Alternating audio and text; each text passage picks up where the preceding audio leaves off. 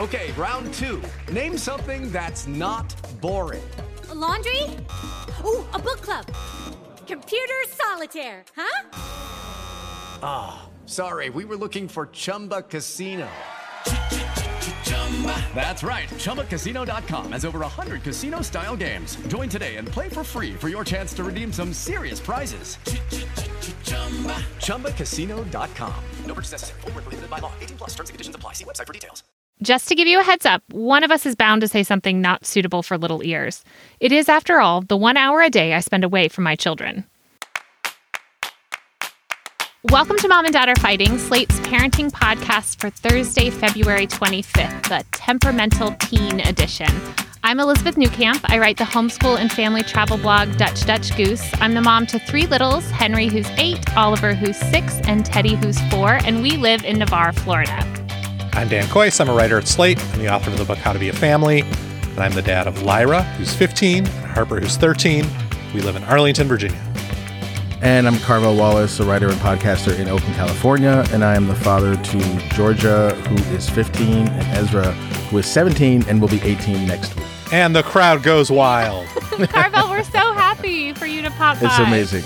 I'm happy to be here. So on today's show, we are going to be talking about how to deal with a teenager who takes everything, even minor corrections, as major criticism. Then I'm going to sit down for a one-on-one interview with Erica McLemore, who is a Creek Seminole educator. We're going to talk about how families can learn about Indigenous people, culture, and honor the Indigenous history of our land.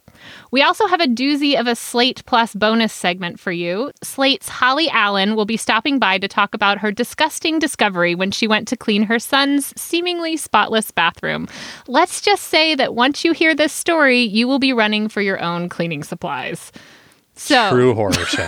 Slate Plus segment. I'm terrified. Let's start with triumphs and fails. So Carvel, you first. Do you have a triumph or fail for us this week? Because I'm coming back after a long absence, I can't come with a fail, even though there's been, as I have always, all life is triumph and all life is fails. But I'm going to talk about a triumph, which is that Ezra is at the end of his high school career. Notice I didn't say he's about to graduate from high school soon, because we're not clear on if that's precisely going to happen in this specific way that the Oakland Unified School District had envisioned it, but he'll figure something out. We're happy with that. The pandemic has obviously been hard on everyone in all these different ways. Ezra and Georgia have developed a relationship that is, there's really stuff there. There's a lot of friendship and love and hilarity and stuff, but there's also it's like having a spouse. And so like some of the stuff that they have between them is so intense, and her resentment towards him for his big brother stuff is like really bubbling over. His resentment towards her, so for the way that she's reacted, and her younger sibling stuff has really bubbled over. So a lot of times when it's just the three of us, we have the schedule now where I spend some time with one of them. Like I sort of split up our days where it's like one with one of them, one with the other, and then a couple of days with all three of us. But when there's all three of us, it always threatens to turn into some kind of huge fight of some type, because they start fighting over typically a political issue. Ezra will say something that he thinks is innocuous. Georgia will immediately take issue with it, and then she will just attack him, and then he'll sort of get defensive, but he won't really be willing to admit where he's wrong, and then they'll turn to me, and I'll like sort of try to intervene, but then who knows where it's going to go. Everyone is struggling. They're teenagers, they're in pandemic, they're watching a world fall apart, they're very high stress and high stakes. And so sometimes these things can turn into much bigger things than I thought they were going to. And the last time we went to hang out, I don't remember what it was. We were in the car for some reason, and I could see this dynamic unfolding. Ezra made some observation about someone that he was dating. Georgia felt that that was a problematic observation, which, to be fair, it kind of was. And then she immediately, like, she wouldn't even let him finish his story. She just kept, like, throwing these things at him. He then sort of tried to defend himself. And then at one point, they both turned to me and asked me to intervene. And I had this moment of insight that actually I don't need to get involved in this. Like I have my thoughts. I have many thoughts. My thoughts are that Ezra's wrong about this. My thoughts are that Georgia is like struggling with a particular issue that she probably needs help with. I had all these thoughts, and I just had this sudden insight that none of this is necessary for me to communicate in this moment. My job in this moment is to like help us have good vibes as a family and to have compassion for both of them. I would have said that years ago. I would have always said that, but there was a new level of insight to that.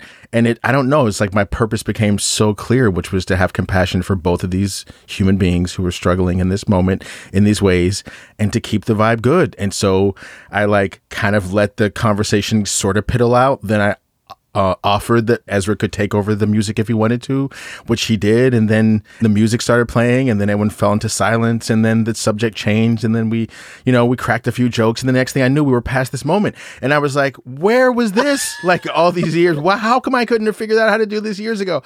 All credit to Jo. Like, I think she's been on that for a long time, to the point where the kids struggle with her because they find her conflict averse because they think that she over relies on that strategy, which I don't know if she does or doesn't. But I know that I don't think you can over rely on that strategy. I think part of our parenting dynamic has been the kids recognize that like mom refuses to get involved in anything, but dad like acknowledges that these are important things and we need to get into them. Georgia has told me that she feels that way sometimes. And so I've taken it on as my responsibility to be the person who's going to get in there and have it be messy and people are going to get mad, but we're going to talk it out, whatever. And that's fine. But there's such a thing as balance. And I felt like we had gone over the past few months too far in this direction of the family debating society and far away from just like my role as the adult, which is to just keep the peace and let everyone know that they are loved and accepted and that I have warmth and care for both of them. And that is what I'm here to offer in this cold, cruel, confusing, unpredictable world. And so I was able to at least activate that in one moment. And that to me feels like a triumph. That's amazing. Yeah, they have enough adjudicators in their life. Yes. Like, who needs more? Yeah, that's true. Well, they're also at that age where they are the adjudicators. I mean, that's the thing. I mean, the fire of righteousness, I'm sure we all remember this, when you're adolescent and you first begin learning how fucked up the world is and you start beginning to effectively diagnose what's wrong with everyone, you're just so amped up on your own sense of righteousness and justification. So they're really on fire with that, and it's a beautiful thing to witness, but it has changed a little bit what my role is in that dynamic now, because now that's their job. My job is no longer to explain to them what's wrong or to help them think critically about stuff. My job is shifted into some other kind of caretaking role, which I really appreciate. I like also that you threw them off balance by pulling from a different, tool bag. Like here they were expecting one outcome for you and you just gave them the other, right? Yeah. Like that is like so effective. Yeah. I just got to keep those kids off balance. That's right. They never should know where the next punch is coming from.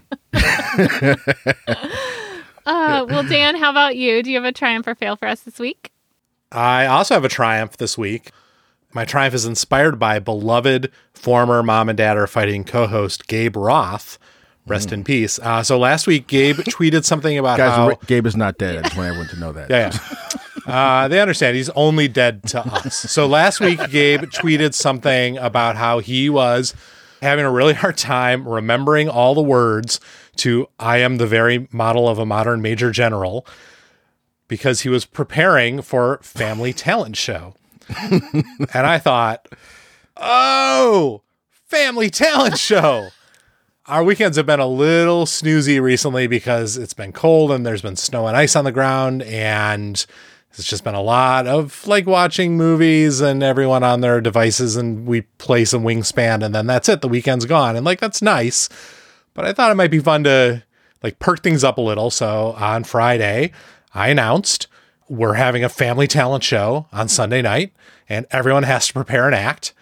And God bless my children, they're 13 and 15. It would have been really easy for either of them to be like, fuck you, I'm not doing that corny shit. But they didn't. They both bought in and they each prepared an act. And the whole thing was totally great on Sunday night. I mean, we were all bad, but the point was we all really had a good time and we all really enjoyed seeing what everyone else had come up with. Like, I put on suspenders and like a newsboy cap and I sang When I Grow Up from Matilda. And then Alia sewed puppet versions of Paula Abdul and MC Scat Cat. And she had them lip sync Opposites Attract. And Lyra sang a Jonathan Coulton song, Skull Crusher Mountain.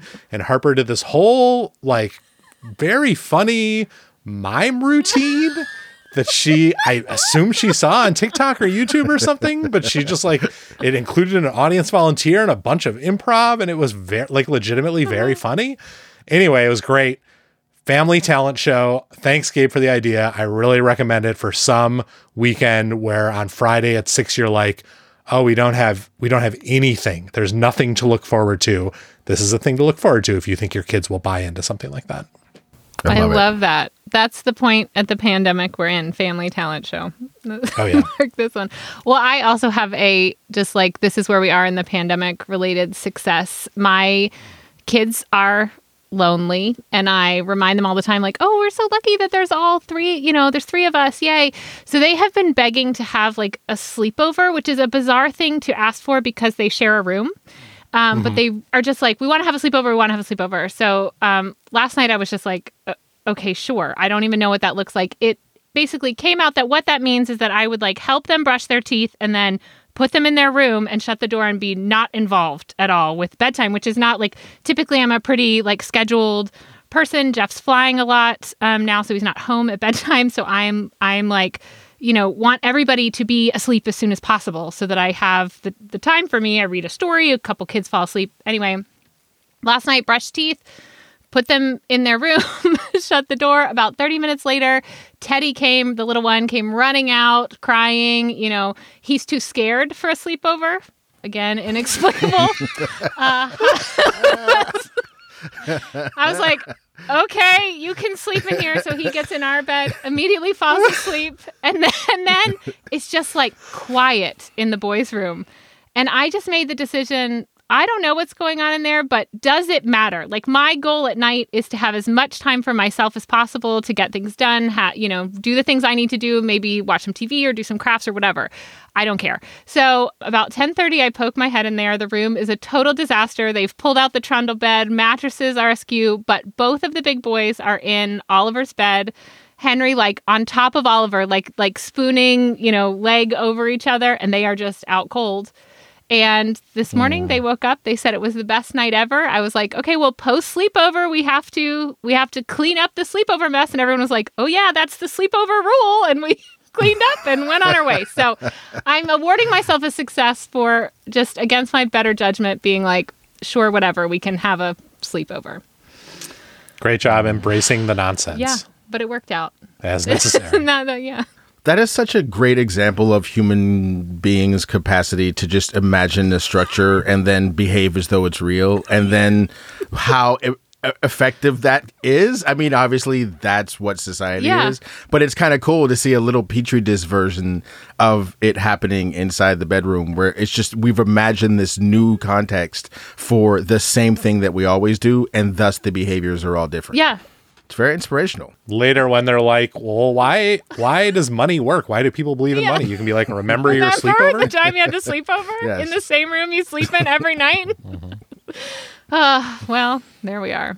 Okay, so on that note, we are moving on to the business. Slate podcast listeners, help us make a better Slate by answering our survey. It only takes a few minutes, and you can find it at slate.com/survey. If you haven't already, check out Jamila's new Slate Live show, Wild and Wise. She's hosting it with her best friend, William Bryant Miles. Every Wednesday evening, they talk about race, sex, identity, and modern life with wit and wisdom. It goes live at 8 p.m. Eastern Time. If you don't want to wait until next week, you can catch the first few episodes right now by going to Slate's Facebook or YouTube pages, or just visit slate.com/live. In Slate Plus, you're not going to want to miss Holly sharing her new tool in her cleaning arsenal. Here's a little bit of what you'll hear if you have Slate Plus. Then my mom put me in the bathroom, closed the door, and turned off the light and said I couldn't come out until she didn't see anything. To hear segments like that and get ad-free podcasts, sign up for Slate Plus. Slate Plus members get benefits like 0 ads on any Slate podcast, bonus episodes of shows like Slow Burn and Dear Prudence, and you'll be supporting the work we do right here on Mom and Dad Are Fighting. It's only $1 for the first month, so to sign up, go to slate.com/momanddadplus. If you want to be notified about all the Slate parenting things, you need to sign up for Slate's parenting newsletter. Besides getting all of Slate's great parenting content in one place, including Mom and Dad Are Fighting, Ask a Teacher, Care and Feeding, and much more, it's just a fun story from Dan directly into your inbox each week. So sign up for that at slate.com/parenting email. Finally, if you want to connect with other Slate parents, join our parenting group on Facebook. It's super active and moderated, so if anyone's a jerk, they're out. Just search for Slate Parenting on Facebook and answer the questions. With the Lucky Land Slots, you can get lucky just about anywhere. This is your captain speaking. We've got clear runway and the weather's fine, but we're just going to circle up here a while and get lucky. No, nothing like that. It's just these cash prizes add up quick. So I suggest you sit back, keep your tray table upright, and start getting lucky. Play for free at LuckyLandSlots.com. Are you feeling lucky? No purchase necessary. Void where prohibited by law. 18+ terms and conditions apply. See website for details. All right, let's hear this week's listener question, which will be voiced by the dulcet tones of Shasha Leonard. Dear Mom and Dad, my 14-year-old is driving me nuts lately. He can't seem to deal even with the tiniest criticism or correction. It's just all about how it hurts his feelings. I'm like, dude, I just want you to stop slamming the bathroom door in the middle of the night. I don't think I'm being played.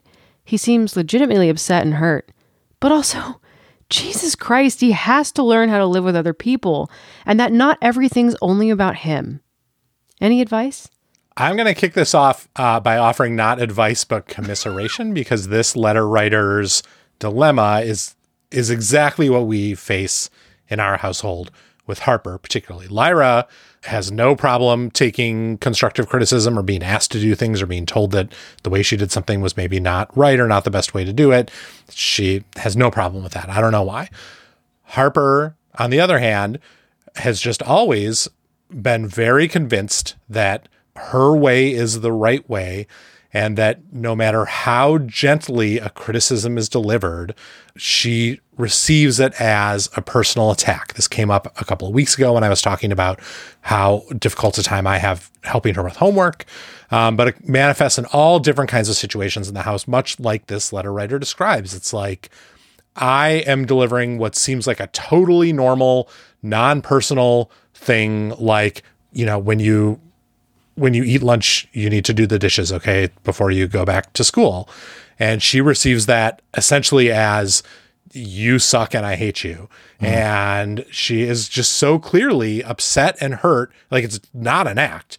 She is very clearly upset and hurt each time something like this happens. And it's very upsetting to her. And it means that we are constantly walking on eggshells. And I'm intrigued by this letter writer's sort of diagnosis of this as being about learning how to live with other people and that not everything is only about you. And I don't know if that's what's behind what causes Harper to respond this way, but it's an interesting angle to think about it. So I would love to hear from both of you, your thoughts on this question, both on what causes this and what are some techniques that you might try to remedy it in a situation like this letter writer and I are in.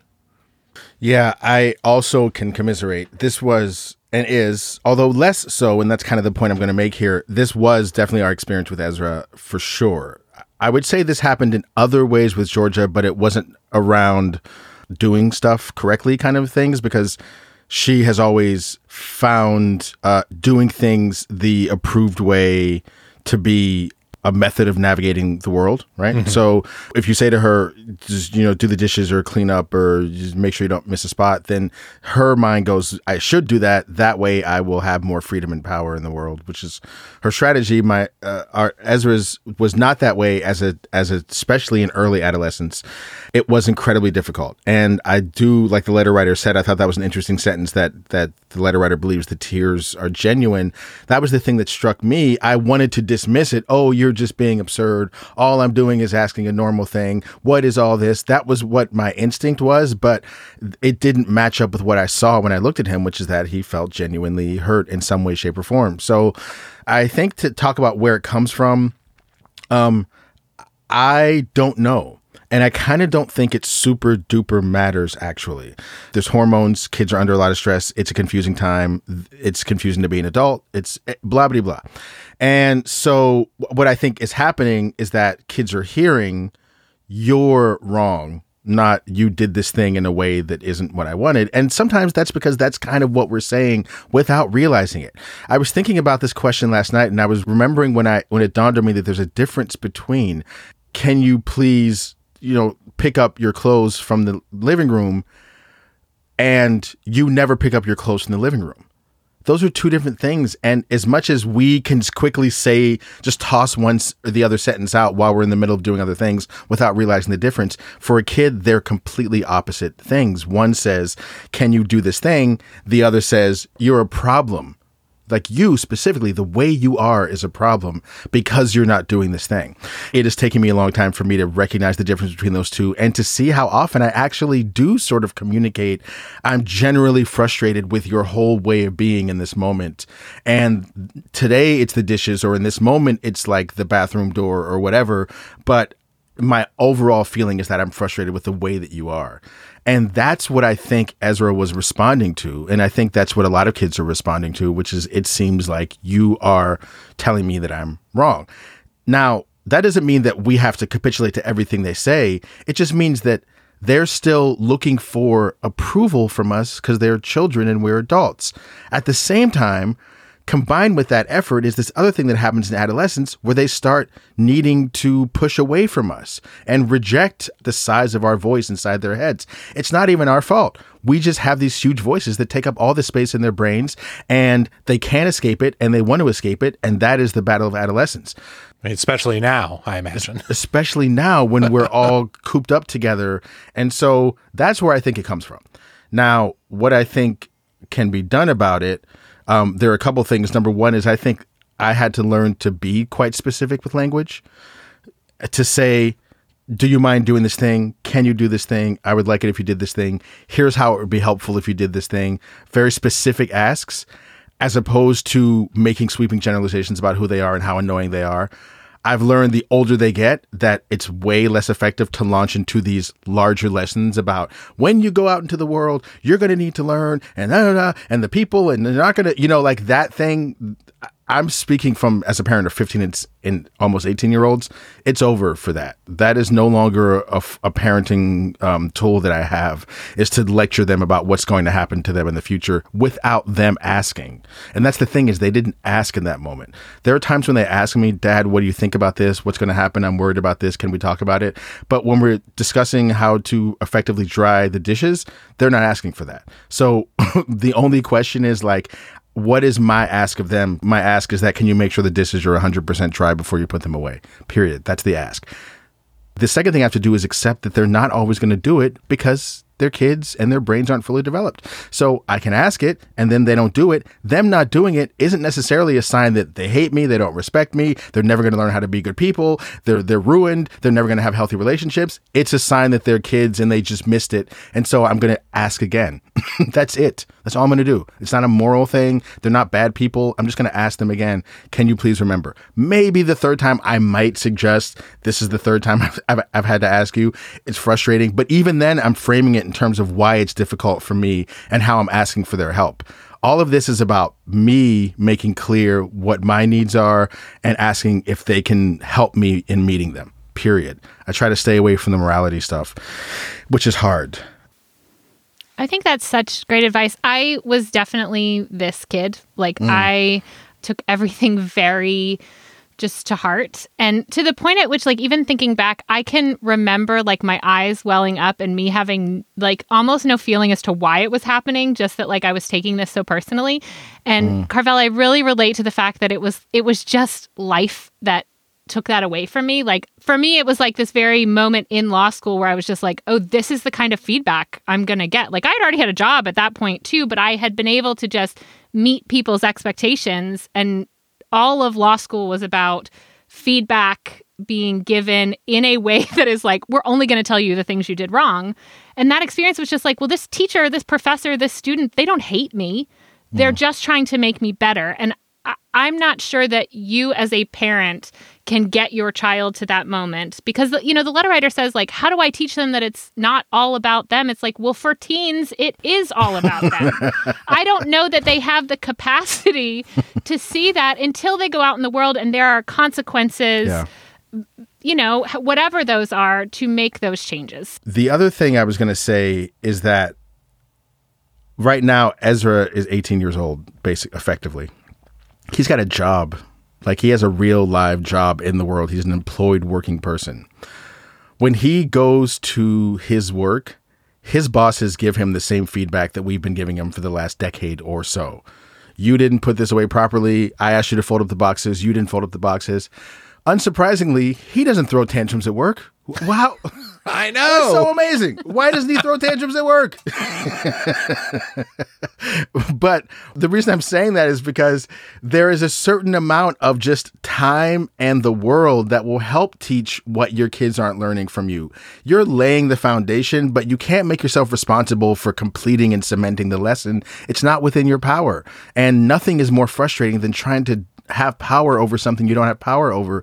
You cannot finalize a lesson. Most of these lessons for kids, the world will have to do that. Time will have to do that. So that, I think a lot of times that frustration of trying to do that is what makes us lash out and maybe say more hurtful things, get a little sloppy with our language in a way that triggers this, especially in sensitive kids. So the third thing I would require or ask is patience. It's just patience. Like, it's going to come around. The amount of times Ezra has said to me since he got this job, some variation of, quote, "Dad, you used to always tell me this, and I thought you were being annoying, but now I see that you're right." It's a lot that he's doing that. And I don't even want to admit it because it sounds like I'm making it up. But it's true. He does that like once a week. Dad, I remember one time he was like, "I don't know, Dad, I think I just thought you were just being an asshole. But now I realize like you actually, like were trying to look out for me." I'm just like, yeah, I was. Thanks. But I feel like you are sexting us right now. I can't promise it'll happen with your child. I can just say that that's part of what happened with mine. And I think it had everything to do with him having a job and having to get that feedback from other people. Not to mention dating and being in relationships. When, kids, they go out, they start getting the same feedback from other people that they've been getting from you. And it starts to make a little more sense. They can hear it from you. So I would counsel to be careful with your language, to not take it personally that they're not doing stuff the way that you ask because there are other reasons for it. And finally, to give it a little bit of time because there's more happening than you're in charge of. I really love your advice about patience. I also sort of looked at this. So our child that has PANDAS, the neurological disorder, it has a lot to do with your fight or flight response. And from what I understand, that is also going off a lot in teens. And the thing that calms that down is oxytocin. And the way you can give your child oxytocin is by connection. And so if in those moments you can find a way to connect with them that has nothing to do with the thing that is annoying you, that's the best thing you can do. And I don't have teen boys, so I don't know how you find that connection with them. But if you can find a way, if that's even channeling that to give them some kind of compliment about something else, or just saying, "I see you and I see your frustration," and trying to let the door slamming go, because is that the hill you want to die on? Your child is clearly having a hard time. We are all having a hard time. Is this the moment to stop the door slamming? Because he's likely not going to be slamming the door at some point, some other person in his life is going to be like, "You can't slam the door in the middle of the night." And they're going to be like, "Oh, well," but is this going to be the moment in which that happens? Probably not. I also just think the more time in this moment that you do have, that you can spend letting your child know that this is a place where they are safe and they are loved, even when they don't do these things. And I think, Carvel, you gave wonderful examples of how to do that. The language in which you use to ask these things to be done, inviting children to do the things with you. My mom and I would have epic fights about these sort of chores and stuff. And my father would always just invite me to do it with him. Like, "Hey, can I help you do these dishes? So that we can help help with the activities your mom takes care of, or things like that." If you can invite your child to be part of it, so that you're not necessarily saying like, "Well, you didn't dry these dishes all the way," but you are then kind of showing them like, "We dried the dishes all the way," without saying it. Like, "I'm going to stand here with you and dry it and put it away." Even if you're like taking the dish from them and wiping the few things they missed and putting it back, that can be a way to turn that frustration into some kind of bonding. But again, I don't have I mean, I know this is in my future, and I wish it was this easy. I'm sure it's not. I was a terrible teenager. I was just emotional mess. And I wasn't a teen during a pandemic where all of those other sources and outlets of my friends and going out, weren't on the table. Yeah. So Elizabeth, you totally were a Harper, that description of just the tears welling up and you don't even know why they're there. That's I'm Harper. sure I relate to Harper. Right, so to a T. I think I'm going to try and pursue a middle ground. I do think at some point you do have to be like, I'm sorry, I know it is a difficult time, but you may not slam the bathroom door in the middle of the night. And even if you convey that as nicely as possible over and over again, I do think it's okay to sometimes draw those lines because you just cannot have that at this time in your life. But this idea that the job right now is to give very specific tasks, to model how to accomplish those tasks, and to convey that through precise language that doesn't accidentally convey, I'm annoyed at your whole deal. That seems crucial, and to allow kids the time to let all the other things that will eventually return to their lives reinforce the very simple lessons you're trying to deliver, as opposed to you trying to make big picture proclamations, also seems incredibly useful. And I'm going to try to institute both of those. So thank you. Yeah. Well, one thing that I want to add too, the hard thing about kids is that you don't know how much they might be trying not to slam the bathroom door. They just forget because they're kids. And I think sometimes we have a tendency as parents to treat these kinds of misbehaviors as intentional, you're not supposed to and you still did, which is one kind of response.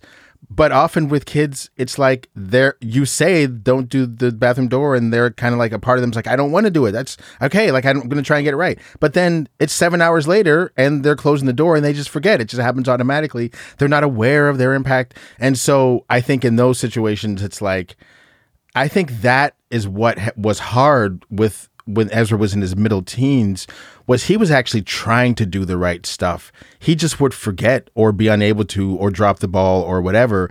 And so my frustration, I was treating him like someone who was actively sort of trying to overthrow my power, which, that's never good.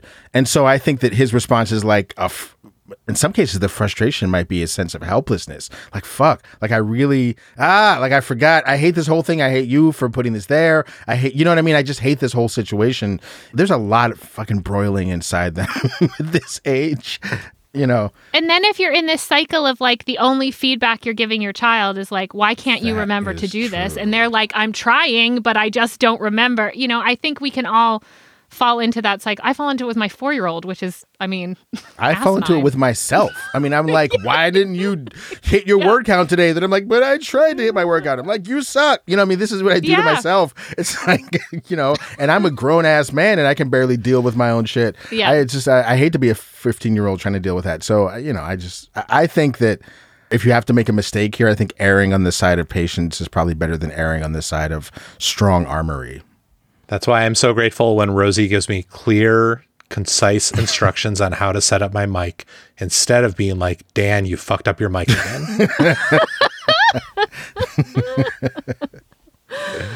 Well, letter writer, good luck. And please send us an update. Dan, we expect an update for you too on your new approach of patience with Harper.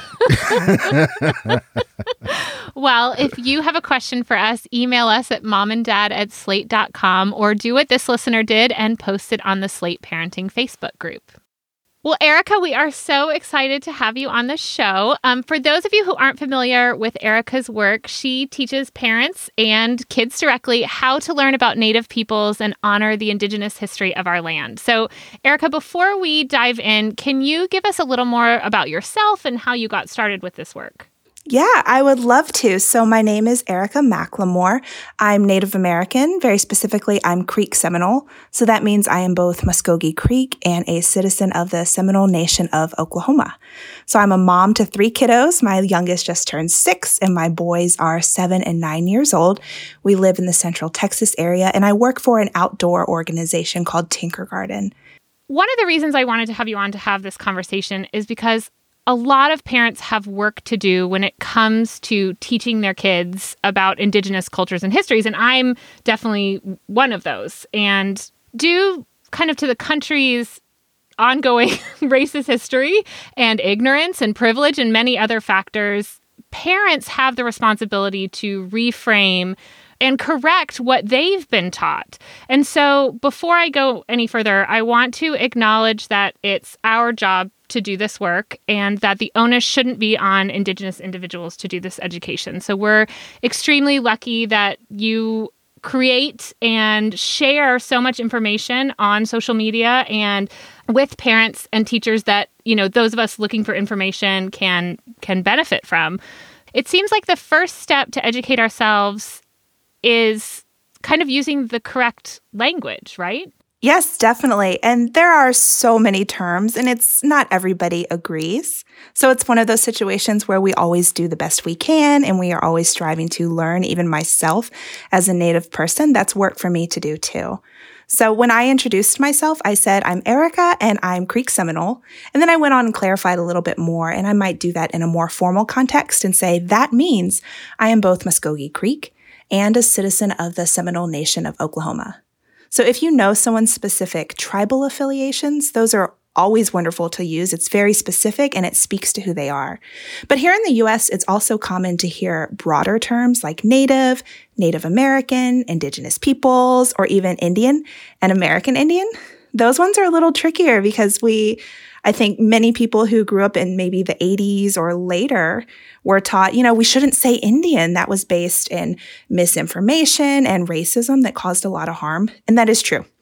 So for some people, the term Indian or American Indian is painful.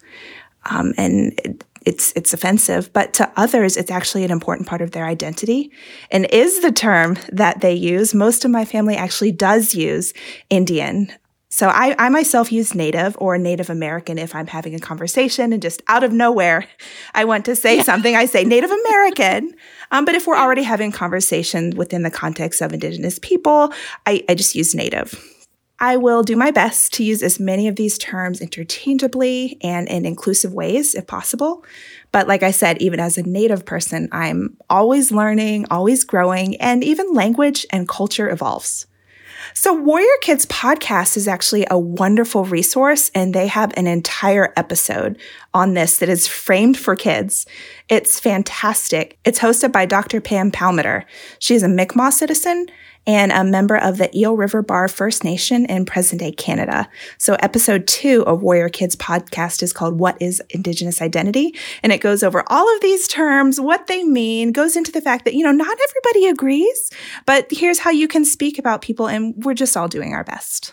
That's an amazing resource, because for me in particular, if I'm going to teach my kids, it's like, and I hit this point of like, well, what even is the language I'm supposed to be using? It can be hard to get over that, to be able to have these conversations. And I think kids pick up so much on your hesitancy as the parent, right? To say like, well, clearly we're talking about something, because mom seems like uncomfortable. And so I love that you've brought up a kid show, and it's also really great for parents to listen to and kind of say, okay, this is the kind of language I can use, and understanding why it's complicated. I've learned so much like from your Instagram and from our conversations, but one of the things that was really eye-opening for me is the time you dedicate to focusing on the language of Native peoples in the present and how often like we speak about them in the past, but like the tribes and these peoples are here and they're part of our culture and they're part of the world and community you're in now. Can you talk about that importance? Yeah, it is so important to do that.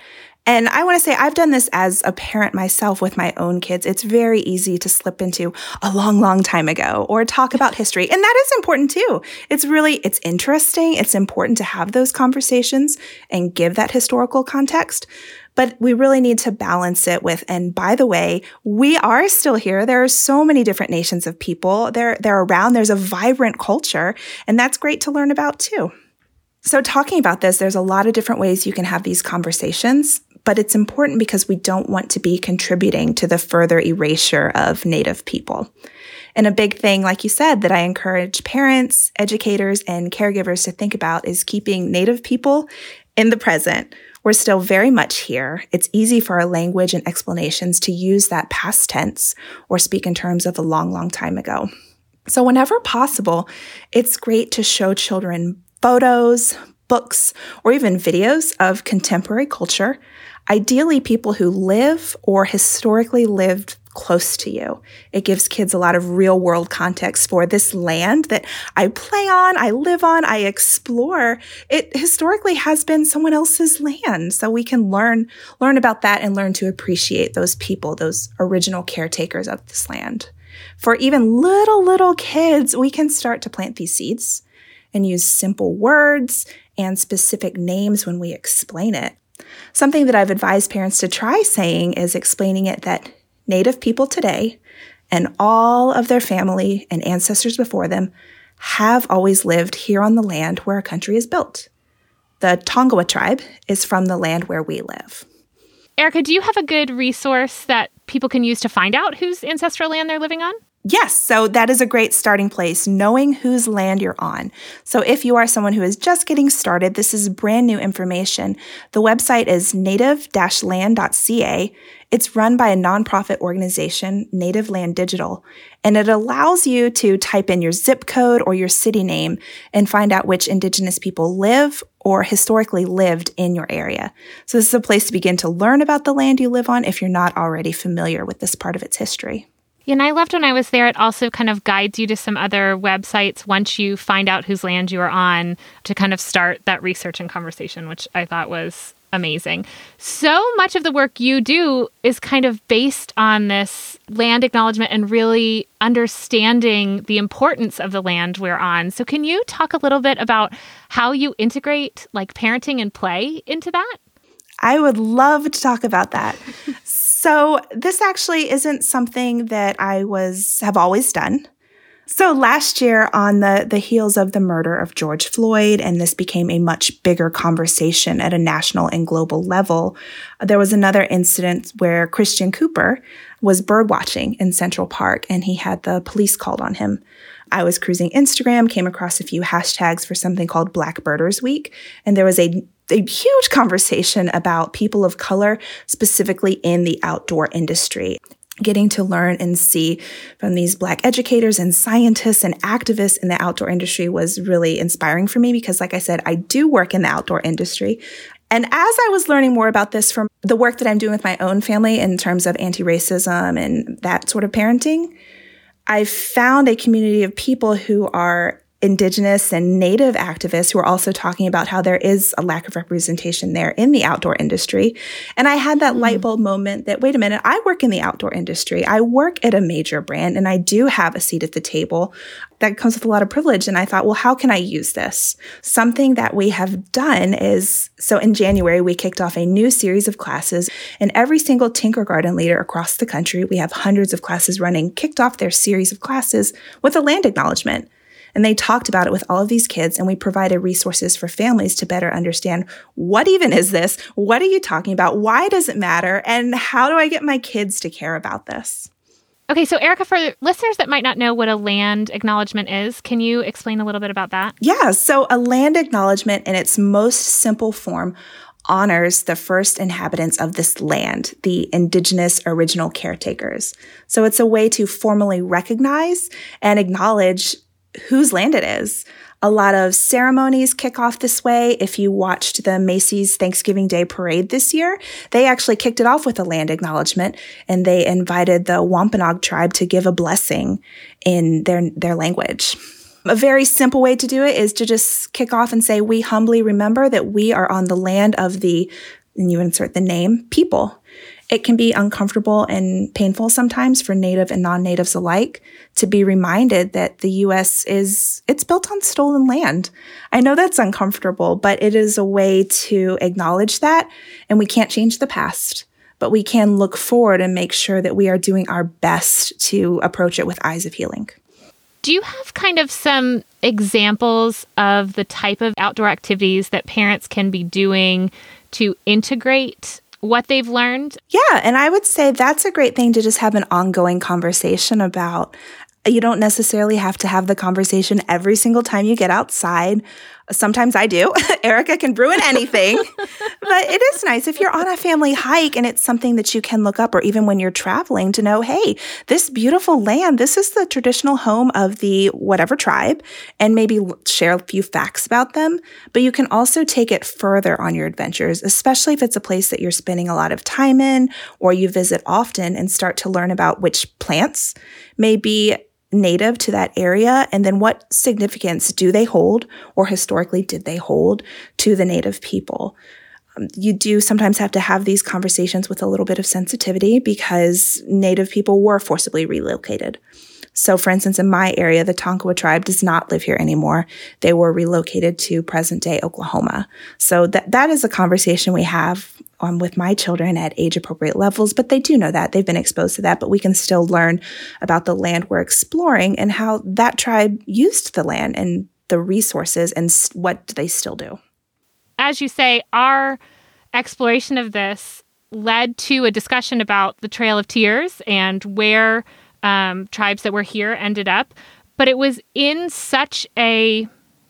the moment in a way that I think sinks into them more than if it's just presented as a standalone lesson. Like, being outdoors makes having these conversations more like resonant. Exactly. And I think when kids can see it and they can touch it, they have this really clear memory that they can dig into and think back on. And then you can wonder together about those kinds of things. And they really will lead the way. They'll ask fantastic questions as you wonder together.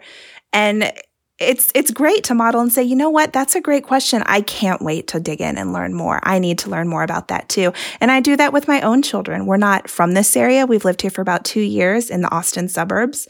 So the Tonkawa tribe is new learning for me too. So it's something we are doing hand in hand. Erica, I think one of the other kind of sticking points is how to deal with some sacred items that at different points in American history became appropriated, things like dream catchers and teepees. And I think in a lot of schools and even in a lot of, curriculums, it was like, okay, we're studying Native peoples, let's make these things, even though they're sacred items. And so do you have any advice for parents looking on how to teach about these things in a respectful way? Yeah, that is a big question, the $1 million question. How do we do this? What's respectful? And I do think some of those projects do have a lot of benefits. If there's something hands-on that children can do, it really helps them learn and understand better. But there are also things that, they kind of border on taking from a culture. There's a podcaster that I love. Her name is Adrienne Keene. She is Cherokee, and we'll link it in the show notes so you can check out her blog. And she just goes really in depth into all of these kinds of topics. So this is an area where I'm also learning more, and I love that as a resource. That's awesome. So a good place for parents to start and then learn more, and then they can make those decisions, based on all that information. I think that's lovely. Erica, one of my absolute favorite things you do is the books that you list on your Instagram and show. Do you want to share some of your favorite resources? Definitely. So again, you can find me on Instagram at Sit By My Fire. I have written a few articles for Tinkergarten, blog posts about books you can find, and we very specifically were sourcing books that were written in authors' own voices. So they are written by Indigenous people. They feature Indigenous characters. They're lovely. I do have some that are my favorites. There are many. Cynthia Leidick Smith, she wrote a book called Jingle Dancer. It's lovely, but Cynthia actually just became the head of a Native-focused imprint of HarperCollins children's books. It's called Heart Drum. And so they are releasing so many more books in the coming years about this. So Cynthia Leidick Smith is amazing. I love her work, and she is leading other people to be able to publish and have access to more amazing literature. Tracy Sorrell is a Cherokee author. She wrote a book called We Are Grateful, Ojali Helaga. That's the Cherokee word for we are grateful. And it goes through all 4 seasons with children. It has these beautiful illustrations and talks about what they are grateful for in each season, but it also brings in aspects of Cherokee culture in a contemporary way that children can see these are people of today that have this beautiful and rich culture. So Tracy Sorrell is one of my favorites. She actually has 2 new books that are coming out. One comes out in early March of 2021. It's called We Are Still Here, Native American Truths Everyone Should Know. And she has another book coming out that is about someone called Mary Gilda Ross. Mary Gilda Ross is remembered and thought of as the first female Indigenous engineer. And she was the first female engineer employed by Lockheed. She was hired as a mathematician in the 1940s, and she did a lot of work on air and spacecraft classified work. She co-authored NASA's Planetary Flight Handbook about traveling to other planets. A lot of it's still classified today. So she's just a really interesting hidden figure, and Tracy Sorrell is doing amazing work, making this accessible and engaging and exciting for kids to learn more. The books that you recommend so often are illustrated by someone either of the same culture or also Indigenous. And so it's like you get a double, whammy with the book, because you also get introduced to the styles of art from a particular tribe. We do a lot of art studies. My kids are that's something that they can very much attach to, and we can look at, differences of the use of color and all of that. So I love when you post the pictures. I'm always drawn in also by just the different styles that you get to see and the feelings that those give you. They are lovely, and that's also very meaningful for me. My grandfather is a Native artist, and so are some of my uncles. So being able to see these artists uplifted and have their work seen on such a wide scale and so appreciated is beautiful. And I think you also have some podcast recommendations. We're big fans of podcasts, obviously. Yeah, I do. So for adults, there is one called All My Relations. I love it. It's hosted by Matika Wilbur, who is Swinomish and Tulalip, and Adrienne Keene. I referenced her earlier. She is Cherokee. And each episode of this podcast invites guests to go deeper into a different topic facing Native peoples today. They keep it real. They're pretty funny. They laugh a lot, but they cover everything from food sovereignty to mascots to they have guests on who spoke about the real story of Thanksgiving, just all of those different things. And they bring in experts so you can hear this from people who are experts. They are doing this work. They are educators. And I have learned so much from that podcast. So that is a wonderful one for adults. If you are curious about how do I even learn more? I know I need to care about these issues, but what are they? How do I find the information? That is a great starting place. And there's also something very similar for children. It's the Warrior Kids podcast that I referenced earlier, hosted by Dr. Pam Palmater. And she does a different topic every single week too. And she gives kids activities to do. There are coloring sheets. It's very hands-on.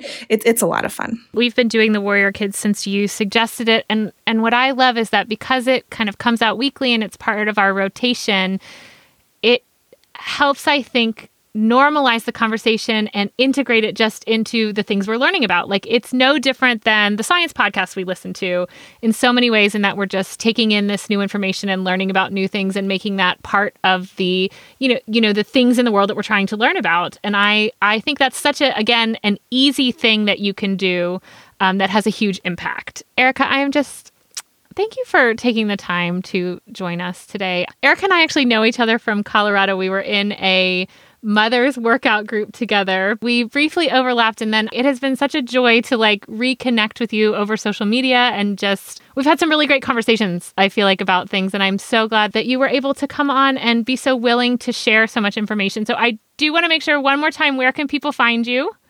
You can find me on Instagram at Sit By My Fire. Thank you so much for having me. This has been lovely. I loved getting to share and getting to reconnect. Yeah. Erica, just 1,000 thanks for taking the time for us today. Okay, on to recommendations. Dan, you first. What do you have for us? I am recommending a cookbook. It's called East. It's by Mira Soda. Sort of a big cookbook that came out last year that ended up on a bunch of end-of-year lists. And so I bought it on Saturday, and I have cooked something from it every single night since then. And every single thing I cooked has been just a huge hit. It's called East, and it's a collection of vegan and vegetarian recipes from across Asia. So far, I've made a Brussels sprouts nasi goreng, which is like an Indonesian fried rice, a paneer saag with kale, so like an Indian saag with Indian cheese. I made some scallion and ginger noodles. I made these adorable, incredible mushroom bao, and just everything has been great and fun. And most of the recipes are totally suitable for a weeknight dinner. There's 20 more things in the cookbook that I'm really excited about cooking. It's really great. Can't recommend it enough. East by Mira Soda, Sodha. I'm going to have to check that out because we're, our new dietary restrictions. feels like it might. Oh yeah, there's a lot of great stuff for that. I think. Yeah. Carvel, how about you? What do you have for us? We have had a Nintendo revival in our house of late, which has actually been great. There's two versions of it. One is that I got a Switch for my apartment. And so Mario Kart 8 has become the family obsession. And first they were destroying me and making fun of me, which I took way more personally than I should have. Yeah. And then when they weren't there, I was practicing, and now they can't beat me, which also doesn't feel good. So I need to find a middle ground somewhere. I think I might take off auto steering. But Ezra, You left on auto steering. Oh man, we're an auto steering family right now because we go at 200 cc's. We're all auto steering, but I think it's time for me to push us into the non-auto steering. I mean, to be clear, auto steering doesn't steer for you; it just keeps you from going off the road. Right. I just want to clarify that. It's without auto steering, I go off the edge of Rainbow Road with auto steering. Yes, Rainbow Road is an absolute nightmare without auto steering, especially in 8, you can't do it. But Ezra decided around Christmas time that he was going to take his cash money from his job, all of his millions of ducats from his retail thing, and buy a Nintendo Wii for the house. Yeah, taking it back because he was having like flashbacks to all the like tennis and bing bong. Yeah. And so we're playing Mario Kart Nintendo Wii, which doesn't have auto steering as an option. And Georgia is killing both of us on that. She destroys us and she loves that. And, but it's just been great fun. It's like, so like Nintendo has come back. I mean, I know that this is what they do. They make stuff for the family and yet it works. And so I'm not even getting any money to say it.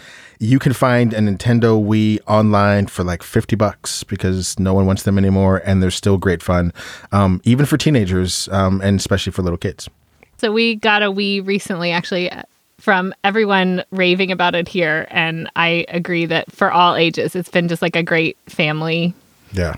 These are incredible recommendations from 2014. I love Thank you. No, but like, bring it, do it now. Now's the time, right? Elizabeth, what about you? Well, I just have a really cheesy recommendation because I think that's kind of where we are in the pandemic, where we just like can't anymore and we don't want to connect and we just don't have the energy and life is just completely overwhelming. So I would just like everyone to reach out to one person this week and say something nice, even if that's just like an influencer that you're following or someone in your family or something like that. But just send them like a nice message. I appreciate what you're doing, or, you know, thank you for this. I have been trying to do this as I have just felt like more and more kind of like the world closing in, and it really makes a difference personally. And a couple of the people that I've sent things to have said that, you know, basically they're not getting anything nice from anyone. So that's also a lift for them. So I'm just recommending that you make a real effort this week to just say something nice to someone at random. Yeah. And partially because like when we're out and about in life, you had all these opportunities to do that. Like I would see people and be like, those are great shoes, or, you know, like, I love your hair. Like there's none of that. And I felt like that fed me as well as hopefully the person I was genuinely saying that to. So I think there are ways to do that online and or by text or whatever, email, or just in your own home. So I'm recommending to do something nice, anything nice, just, you know, make the world a tiny bit better. That's very sweet. I will grudgingly say something nice to my children. You know, anything I can do to make their lives better, Dan. Well, that's it for our show. And one last time, if you want us to weigh in on your conundrums, just email us at momanddad@slate.com or post to the Slate Parenting Facebook group. Just search for Slate Parenting. If you haven't already, please subscribe wherever you listen to podcasts. It helps us out and makes sure that you never miss an episode. And while you're there, we'd love it if you rate and review the show. Mom and Dad Are Fighting is produced by Rosemary Belson. For Dan Coyce and Carvel Wallace, I'm Elizabeth Newcamp. Hello, it is Ryan, and we could all use an extra bright spot in our day, couldn't we? Just to make up for things like sitting in traffic, doing the dishes, counting your steps, you know, all the mundane stuff. That is why I'm such a big fan of Chumba Casino. Chumba Casino has all your favorite social casino-style games that you can play for free anytime, anywhere with daily bonuses. That should brighten your day a little. Actually, a lot. So sign up now at ChumbaCasino.com. That's ChumbaCasino.com. No purchase necessary. VGW Group. Void where prohibited by law. See terms and conditions. 18+.